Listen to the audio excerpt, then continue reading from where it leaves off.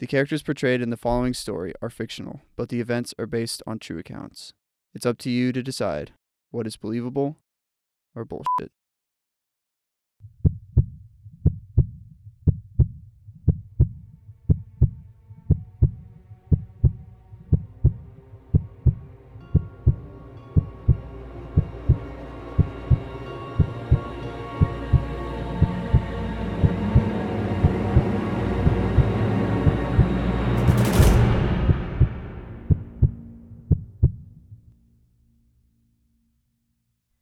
Timothy grew up a nice little kid. He did his homework and helped around the house when needed. In his free time, he'd play outside in the backyard for hours, pretending to be a soldier, or a dragon, or sometimes even a mailman. The backyard had no fence, but was instead interrupted by a vast forest. Timothy wasn't allowed to venture past the backyard and explore among the trees.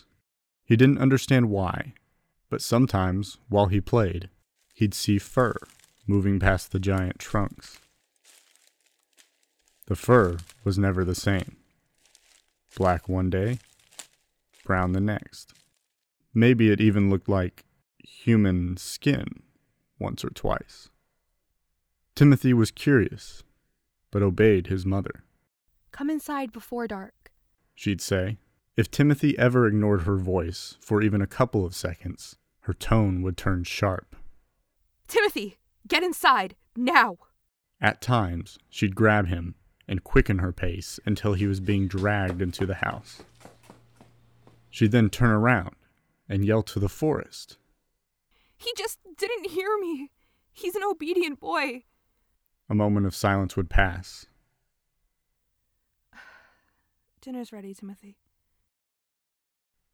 A few years later, something terribly vile happened to Timothy.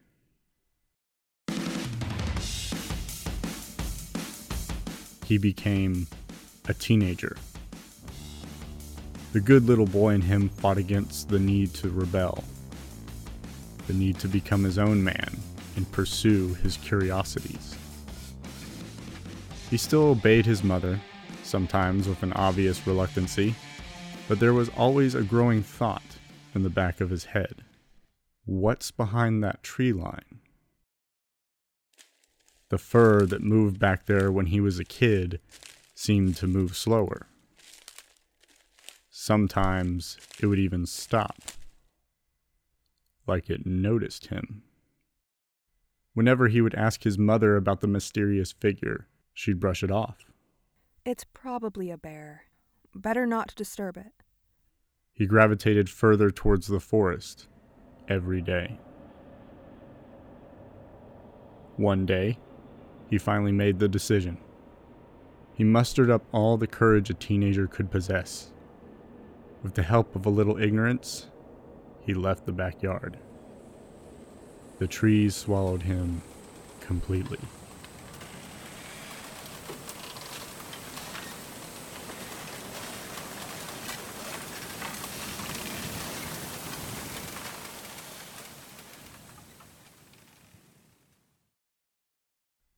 Timothy was admitted into a mental hospital a year later. Still a boy, but the lines on his face drew the picture of an aged man. Either he lost use for words, or they just couldn't describe the images in his head. He remained quiet for the years to come.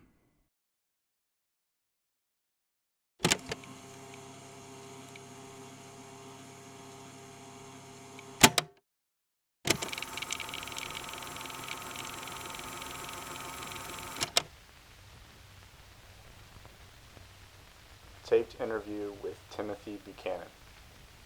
In the room is just him and myself. Timothy, is there any chance you feel like talking today? My name is Jeremiah. I respect that you don't waste any words. I'll be direct then. In your file, it says you entered a forest at the age of 13 but didn't return for 3 days. Is this correct? Let it be noted that Timothy has just nodded. Did you get lost? Timothy just shook his head. Did you see something? Timothy is nodding. What did you see? You. I'm sorry? My mother. My father. God. It had the face of nothing. Hey, mister. You'll tell my mom that I'm behaving, won't you?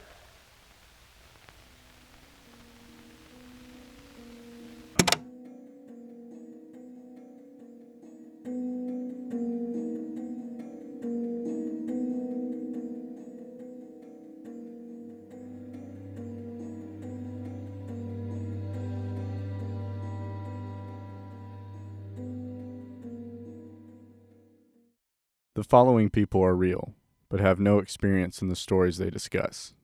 Listener discretion is advised. Enjoy.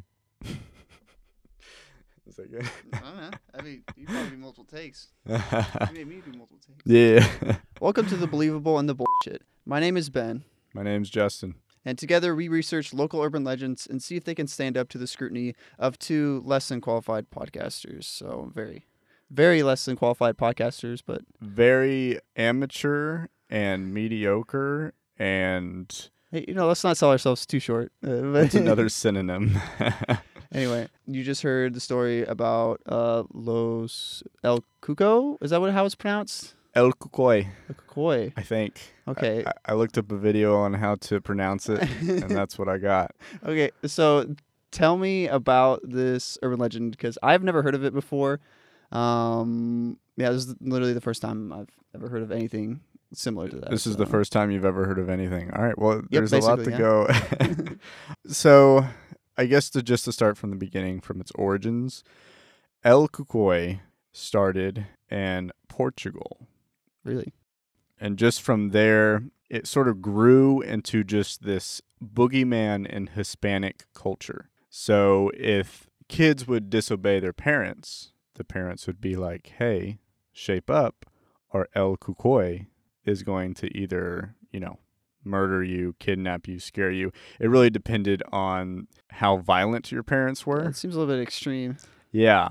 At times it became something where it's like, okay, well, now are you just giving your child PTSD? Or are you actually making them behave? I mean, like, that sounds familiar to, like, some of, like, the Christmas stories that I've heard, like, I guess, like, Santa to a lesser degree. Like, he doesn't straight up kill you, but you just, like, you don't get any presents or you get, like, a lump of coal. Santa is Santa is the much better version of El Cucoy. Yeah, and there's actually, like, a positive side to him, whereas, like, this one, you're just like, nah, you're just gonna die. Yeah. El Cucoy doesn't give you any presents if you behave. He just doesn't kill you. And then there's, like, of course, like, Krampus, which is the guy who's, if you're bad, you're gonna get kidnapped and die, which is, like, the only thing that's similar to this story that I've ever heard. But when I was listening to the story, I took notice that they didn't really give a description of the monster per se. It was just kind of really vague. Can you tell me more about that? Because so in my research into El Cucoy, there was no really description of its face, and that's on purpose. All the, stories about this mythical legend kind of hinge on the very fact that it doesn't have an image. It doesn't have a look to it. It's just like, this thing's going to come for you, and it's scary, but it doesn't look like anything or nothing that you can really comprehend. Like, there's little descriptions of it based on its fur. Like some descriptions say it looks like maybe a bear or maybe a wolf or something, but then you get to its face and it's like, oh wait, I have no idea what I'm looking at now. So is it like the figure like of a man? Does it have like a humanoid body, or is it just like, I don't know, this like shapeless form that is just hiding out in the woods kidnapping children? Well, it changes over time and from culture to culture. So there are accounts of it that describe it looking more like an animal, and there are accounts of it that say, no, it looks more like a creepy man or even an old lady or something like that. It's made appearances in mainstream culture in shows like Grimm. I don't know if you've ever seen that. I've heard of it, yeah. Heard of it? Okay.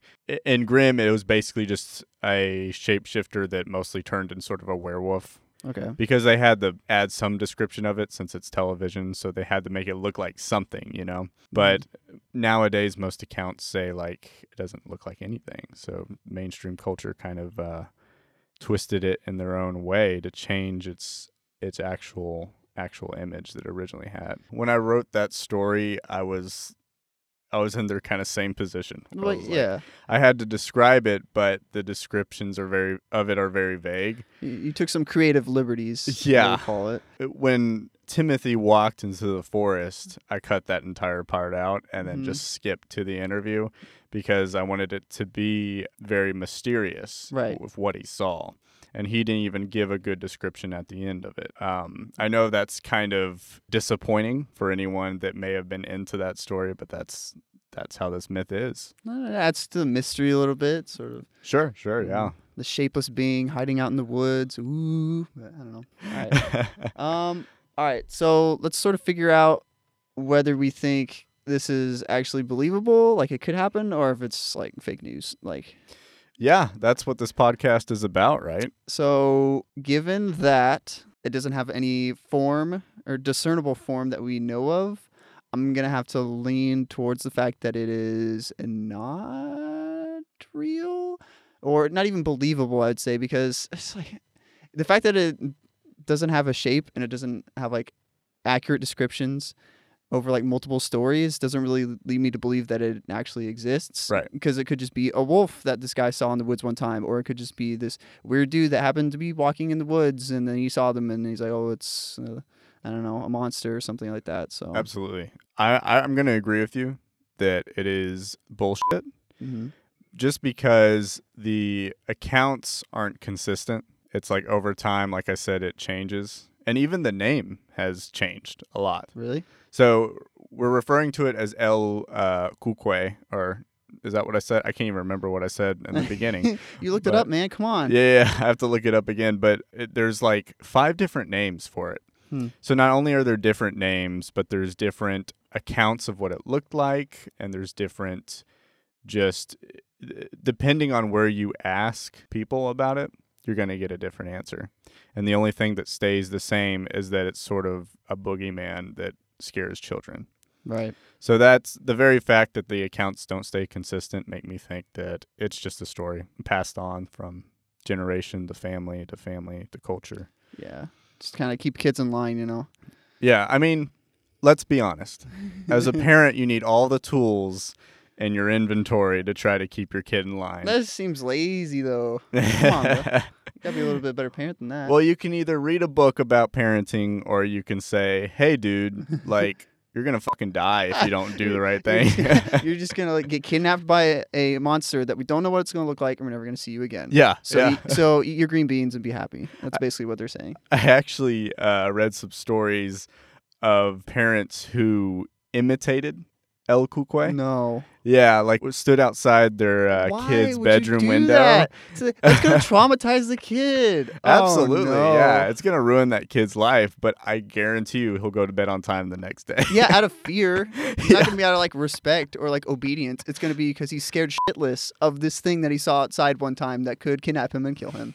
Well, if he's a little shit, then you need to scare him shitless. Okay, well, all right. I think we both agree that not only is this story completely a bullshit, but it is also wrong. And right. You should not tell your kids this story to make them behave. Be good parents, guys. But that's just our opinion.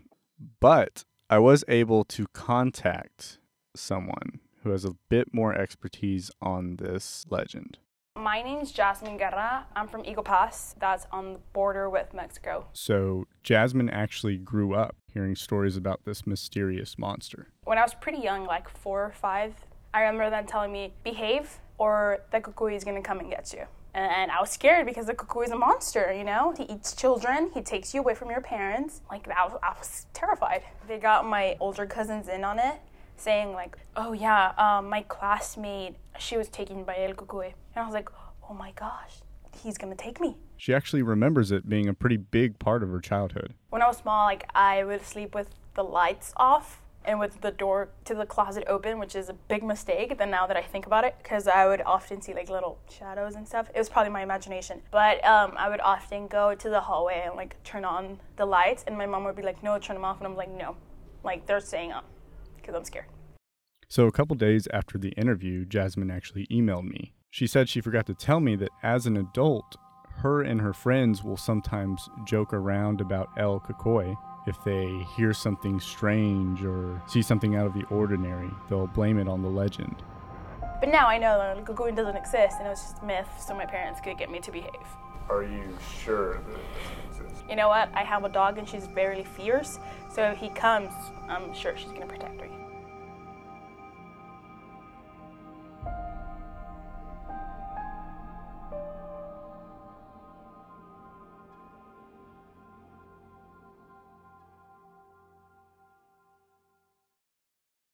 All right. Well, that's all the information that we got. Hope you guys enjoyed. Yeah. Ben, tell them about Honey. Honey. So Honey is a really cool extension that you can add onto your Google Chrome or any browser, in fact. And it saves you money whenever you're shopping online. You can just go to the checkout page, and it automatically fills in all the promo codes that you would put down that you normally have to search on the internet. That's really time consuming, and I hate it. But Honey makes it easy. And they get you the promo codes, and they save you money. And the best part about it is completely free. You don't have to pay anything. There's like no subscription. You just download it, and then it works. Ben, tell them how much money Honey is paying us. Absolutely zero. I just like the company. But I wish they were paying us. Honey, if you're listening to this, I am open to sell my soul. Please. We're actually broke college kids, and we're doing this for fun. So I'm wearing the same shirt that I wore yesterday. Don't tell them that. They can't see us, bro. Okay. Well, thanks for listening, guys. We'll see you on the next episode where we talk about some urban legends from White Rock Lake. Is that what we're doing next? Yeah. Give them a little promo there. I'm going to just say that there's a lady involved and a goat man might appear. So that's all you're going to get from me. That is beautiful. I want to see that goat man. All right. We'll talk to you guys later. Yeah. Talk to you later. See ya. Bye.